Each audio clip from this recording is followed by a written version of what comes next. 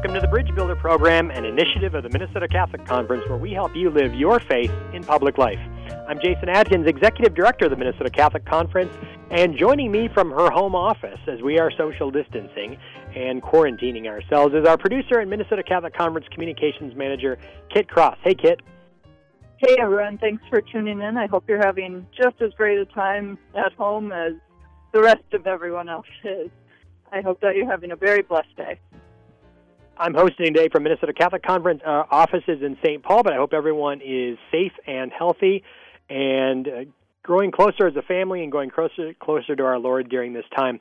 You can catch the Bridge Builder program right here each week on your favorite Catholic radio station, but if you miss an episode or want to catch up on past episodes, and we've got some really good ones, just visit us at mncatholic.org/podcast, but you can also find the Bridge Builder podcast on SoundCloud, iTunes, Stitcher, and Google Play. Remember that you or your company can sponsor the Bridge Builder Show. Email our producer, Kit, at show@mncatholic.org. Again, that's show@mncatholic.org. Each week on the Bridge Builder, we bring you great interviews on some of the major issues impacting how we live our faith in public life.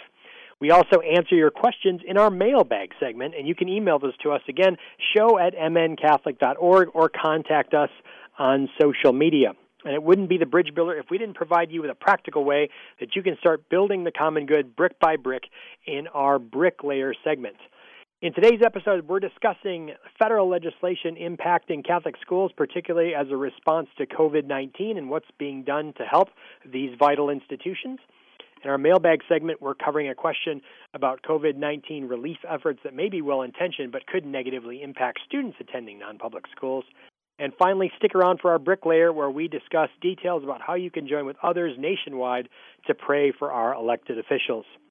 Today we're diving into issues facing Catholic schools amid the COVID-19 crisis. We're joined on the line from Washington, D.C. by Jennifer Daniels. Jennifer is the U.S. Conference of Catholic Bishops Associate Director for Public Policy in the Secretariat of Catholic Education. Previously, Jennifer worked as Director of Government Relations for the Archdiocese of Washington and on a host of education issues. She's also worked in the U.S. State Department and in Congress with the U.S. House of Representatives. Jennifer, thanks for all your good work in Washington, and welcome to the Bridge Builder program. Thank you so much for having me. Tell us a little bit more about your background and how you came to work at the U.S. Conference of Catholic Bishops. I'm originally from Texas, and I originally actually grew up Baptist. I didn't grow up Catholic. And so the very beginning of the story is me attending Catholic schools as a Baptist growing up. And eventually, when I went to college, I converted to Catholicism. So I do credit my Catholic education with that eventual conversion 10 or so years later. So to be working at the USCCB advocating on behalf of Catholic education is just this kind of full circle blessing that only came from God's direction. It was not a part of my life plan, and God had felt really blessed to be directed this way. But I did major in education. I wanted to be a teacher. I was a teacher back in Texas, but always wanted to be involved in policy and politics as well. So getting involved in education policy and education reform was the perfect marriage of those two things. And when we moved to Washington, I worked on Capitol Hill at the Education Committee and started learning more about these concepts of school choice and parental choice. And so my first job with Catholic education was at the Archdiocese of Washington here, where I was Director of Government Relations and was able to see firsthand the impact of parental options, parental choice in Catholic education, and really come to better understand our own Catholic social teaching, which is that parents are their first educators of their child, and they have these God-given rights to educate their child in the way that they see fit. And being able to work at the Archdiocese of Washington gave me a firsthand experience of seeing how parental choice works, as well as seeing how federal education programs can positively impact our Catholic schools. And having that on-the-ground experience led me to this position where I'm now able to advocate on behalf of Catholic schools across the country and ensure that they have access to federal education programs, as well as working to expand parental choice programs at the state and federal level all across the country. Jennifer, what is the responsibility of the Secretariat for Catholic Education generally? I think a lot of listeners might hear, about the USCCB generally, but not have a ton of familiarity with what the various offices do and how they assist the church and the community. And tell us a little bit about the Secretariat and then how you interface with the lobbying efforts that the government relations team does for the USCCB.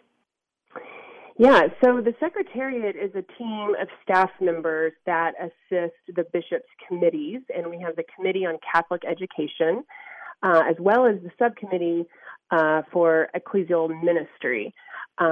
So those committees are made up of bishops, and we report to the bishops. We represent the bishops' priorities and strategic priorities that come out of those committees. So we have 3 offices within the Secretariat. My office represents K-12 education. We have a higher ed office that works with Catholic university presidents and campus ministers. And then the Office of Ecclesial Ministry that works with lay ministries and faith formation of those lay ministries across the country. And how do you assist the bishops specifically in that role? What do you provide advice and counsel and then help create an agenda that then is brought forward into the legislative arena? I would say maybe it's the opposite of that. The bishops are driving the agenda. The bishops are driving the priorities of the committee. Our current bishop is Bishop Barber out of Oakland, and he came in only last year and had some new ideas of where he wanted the committee to go. And so we take those priorities and we use that guidance as our guide on Capitol Hill. And the current from my committee and my role, our current 2 kind of major strategic priorities involve access to federal funding, or federal education programs that Catholic schools can participate in, and then expansion of parental access to school choice programs at the federal level and the state level. We're speaking with Jennifer Daniels. She works in the USCCB's Secretariat for Catholic Education, where she serves as Associate Director for Public Policy. Jennifer, you mentioned school choice. Say a little bit about why you think school choice is so important for children and families. It is at the heart of our own Catholic social teaching that parents are the first educators of their child, and in context of the domestic church. And when we look at education policy, there's lots of fixes or ideas that revolve around the entire state or the entire school and mandates on institutions, if you will. But in reality, where our focus is on the parents being able to find the education environment that best meets the needs of their child. And it doesn't always look the same even in one family. You might find a family that has found a really great public school that is meeting the needs of their child, but another child has a different need. And so having the parents lead that decision is the heart of it. And to the extent that we, from a public policy perspective, can give more tools and more resources to parents, we believe that is the best way to empower them and allow them to meet the needs of their own children. What are some of the biggest challenges facing Catholic schools today at the K-12 level, Jennifer? I work in public policy, so we are always trying to create programs that will benefit our schools. However, really what we want to prioritize is making sure our Catholic schools can stay Catholic in the midst of participating in all of those programs. So whether it's a state school choice voucher program or whether it's participating in, any of the federal education programs, we want to make sure that our Catholic schools get to stay true to their mission throughout that participation. Across the country, we always have had a heart for the poor and for caring for those maybe that are looking to get a different education than what their public school offers. And so we want to be able to serve as many children as possible, and these programs allow us to do that. And we have, of course, seen a decline in enrollment over the past number of years. And so the way that we can keep our schools strong is ensuring that there's more opportunities and more publicly funded programs to give parents, that option to go to Catholic schools. Well, I think that those programs are going to allow us to stay true to that mission to serving all income levels and allowing parents to continue to be able to choose Catholic schools if that's their choice too.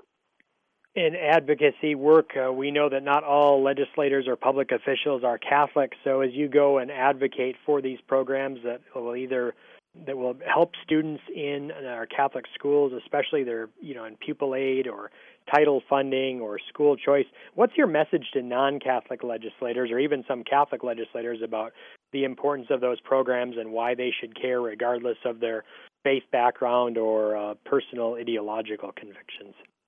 Well, I think the institution as a whole has a very long history of producing really excellent citizens. If you look at the Supreme Court, the number of Catholics on the Supreme Court, the number of Catholics in Congress, you see that we produce not just smart, good academics, but we produce really quality citizens, and that is due to the fact of our focus on the whole child and the person that is created in the image of God and respecting all children based on, who they are. And that leads them to be to treat others in that way and to live out the Catholic social teaching that they lived in our schools, such that they're living that way as adults as well. We've had a long history of academic success, and I think there's a number of studies you can look up, but, particularly with the poor and the vulnerable, we have an ability to bridge those gaps and allow those children to become very successful, even in the midst of personal or economic struggles that they're going. We have had a long history of allowing those children to become the best that they can be and be successful even in the midst of any setbacks that they've had. So I love we do our best to bring a lot of those children to Capitol Hill and allow the leaders to meet them and to see what they're doing and also bring them back as adults too and what they've accomplished after they've graduated from high school and college and the credit that they give their Catholic education for them having the ability to then achieve their dreams. That's great, and it's sometimes we have to get beyond the spreadsheets and introduce real people to public officials and decision makers to show that very practical impact. Jennifer, does the USCCB have good advocacy partners in other faith communities or other non-public school groups in Congress and in Washington? Oh, absolutely. We work with our coalition partners every single day, multiple times a day. There's a national organization called the Council for American Private Education, and they are a national umbrella group of all non-public schools. And then they also have state networks that work at the state level, which in most cases, work really closely with our Catholic conferences in the states. So we work to be a voice on behalf of all the non-public schools together while representing the Catholic voice and the Jewish voice and the Christian voice and independent schools as well. And they're 100%, our go-to as we make decisions. We always coordinate together first. How do you work with public school advocates and associations? Is there a sense of collaboration, or is it more of a competitive dynamic between public and private schools? Is that an inherent competition, or can there be a mutually constructive relationship there? I think I hear this idea of competition a lot more from opponents of school choice programs out there. That's not something that we inherently feel. Our preference is for, the parents to be making decisions based on the needs of their child versus trying to put up one institution, public or private, against each other. And if the parents have the ability to make those decisions, then they're doing it on the best interest of their child versus on the best interest of an institution. We do have a couple initiatives and federal pieces of legislation that we work closely with our public school advocates as well. And at the end of the day, any piece of legislation that we're working on, we try to just highlight the fact that, all children should be equally considered as a part of this, or all schools in certain cases, and just make the case that especially to state and local leaders, that, you represent all children in your district or all children in your state, not just the public school children. So, you need to consider your education policy ideas on behalf of all of your constituents. And they do, that does resonate with them. They understand that they were elected for everyone, not just for a sliver of the people. So we don't go out of our way to bash any other schools or bash any other institutions. That's not part of our advocacy. So the more we can work together, the better, for sure. We're speaking with Jennifer Daniels, who's Associate Director for Public Policy in the Secretariat for Catholic Education at the U.S. Conference of Catholic Bishops. Jennifer, switching gears a little bit to the crisis at hand, COVID-19, and the recent federal CARES Act legislation, there was significant dollars set aside for education, including non-public education. Can you say a little bit about why that request was made, the rationale for those dollars, and what those dollars can be used for, and how they'll assist non-public schools? Yeah, so the CARES Act, which was the most recent bill that was passed, has a part of it, the Education Stabilization Fund, and that was a $30 billion program to support education. And we did have to fight quite hard to ensure that non-public schools were included as a part of that fund. And we had very good leadership from our Office of Government Relations as the bill was being drafted and negotiated to ensure that non-public schools were included. And we have a term called equitable services in federal education, and so we were successful in ensuring that equitable services was a part of that Education Stabilization Fund. And now the money is starting to be released right now, so we are working closely with the state and local leaders to ensure that they also understand the way the federal law was written and understand that all non-public schools can participate in the program. There's two pots of money, or two funds. One goes specifically to the governors, and then the other is going to be trickling down to the local level. And so there's two opportunities there for private schools to have access to some of those funds. And, the intent of this fund is to help in operation of the school and of educating the kids in these new remote and distant learning environment. And all of our Catholic schools are closed because the governor's closed them. So he closed all the schools, rightly so, but therefore we're having to deal with the results of that. So that was a really important argument that, the schools are closed not due to our choice, and so we need to make sure that we have equitable access to the funds that are available due to those closures so that we can respond for our kids in the same way that the public schools can respond.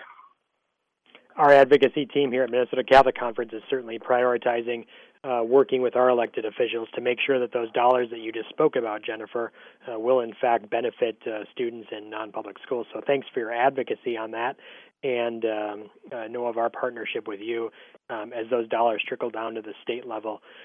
Jennifer, what issues are ongoing with regard to the COVID-19 matter and assistance for non-public education? What issues still need to be addressed that you're going to be working on going forward, if there's any future federal legislation that addresses the impact from COVID-19?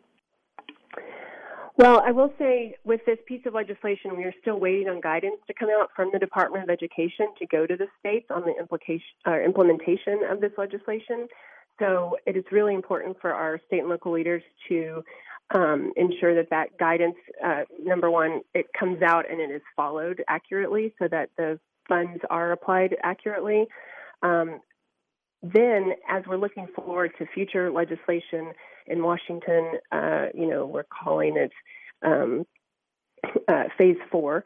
And so the USCCB has put together a list of policy requests to the various committees that are working on this legislation for Catholic institutions and programs, all of them, not just education. So we have our own version of that from an education policy perspective. And one of the key focuses of the Phase 4 request is that we're really asking for parents to have more ability to receive funds to supplement their child's learning. So not necessarily just for private schools, but for all parents who are trying to do this homeschooling effort on their own and need more resources for things like, hardware or software or connectivity, getting any materials that they need at home to help with their child's education.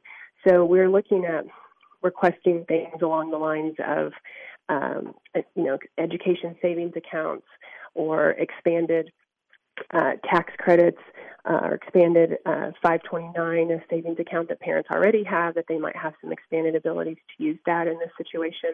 But really trying to do things that would help parents. And in our case, specifically with Catholic schools, we do know that there are parents that can't afford tuition because they've unfortunately lost their jobs. And so to the extent that they can use that money to help with their child's Catholic education, that would be a great way to ensure the stability of our schools as well as the continuity of learning for the kids themselves.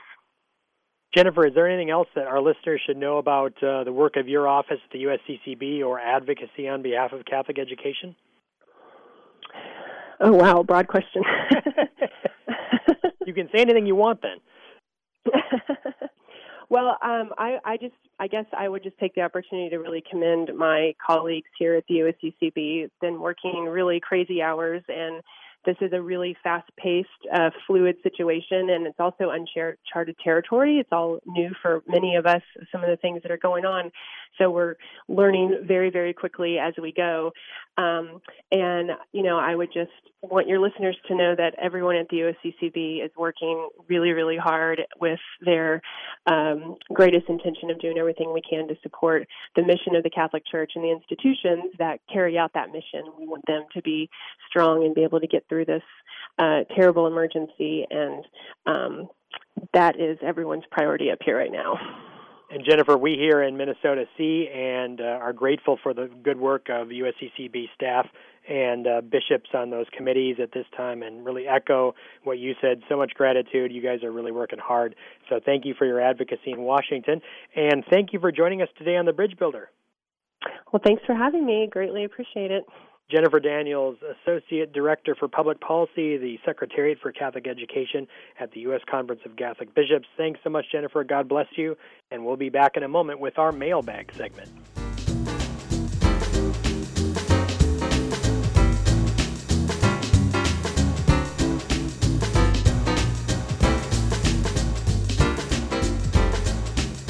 Welcome back to The Bridge Builder, where we help you connect your Catholic faith and public life. I'm Jason Adkins, Executive Director of the Minnesota Catholic Conference, and now it's time to delve into our mailbag, hear what comments and questions you've been sending our way.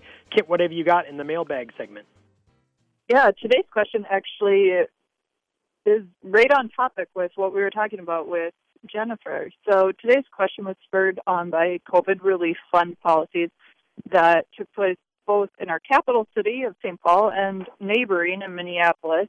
They put into place these policies at the start of April, and our listener says that they heard about the assistance money that was being provided to parents with school-aged children.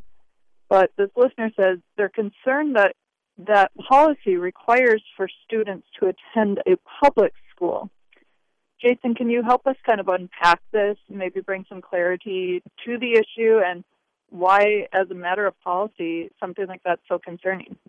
Yeah, it's an unjust and discriminatory policy, and it's on one practical level for cities and public entities where their public school districts are facing declining enrollment, and we know that dollars into public schools follow students, and so more students enrolled, more dollars into the system.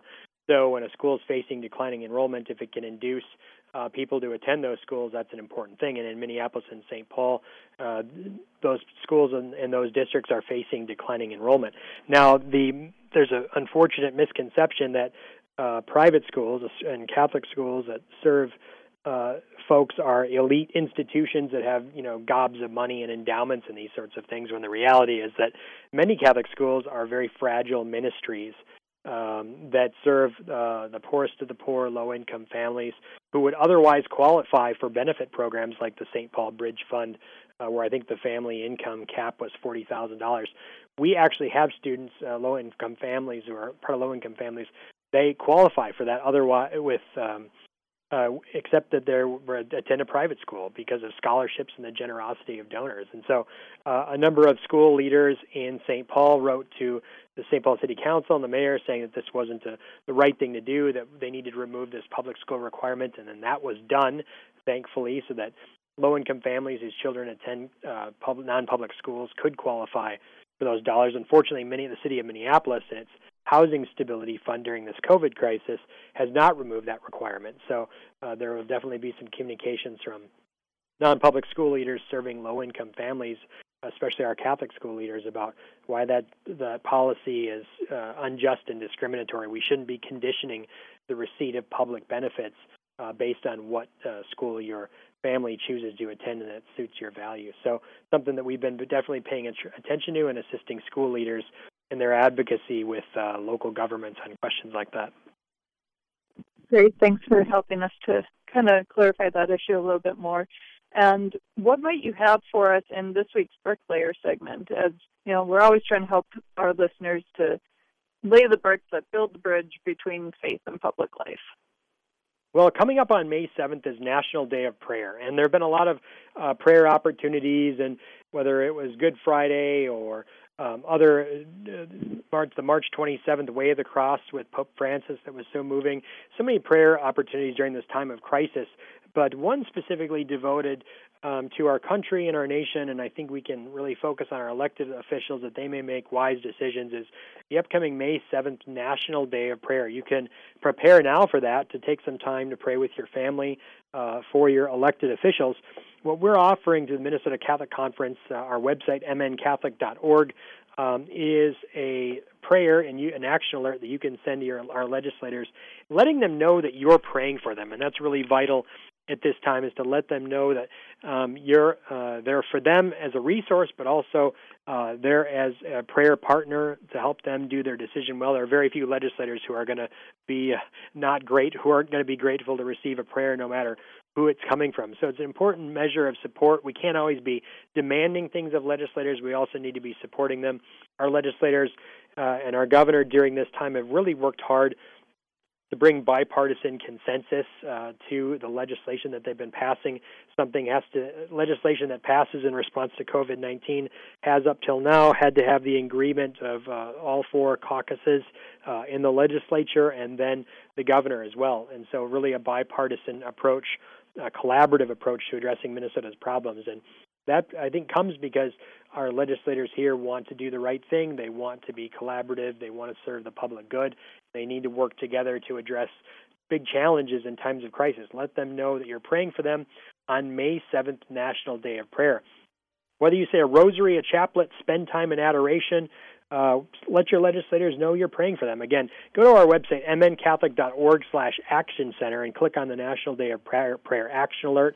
Plan a prayer, rosary or something with your family on May 7th, but anytime between now and May 7th, say you can send that action alert and let your legislators know you're praying for them as part of this build-up to the May 7th National Day of Prayer.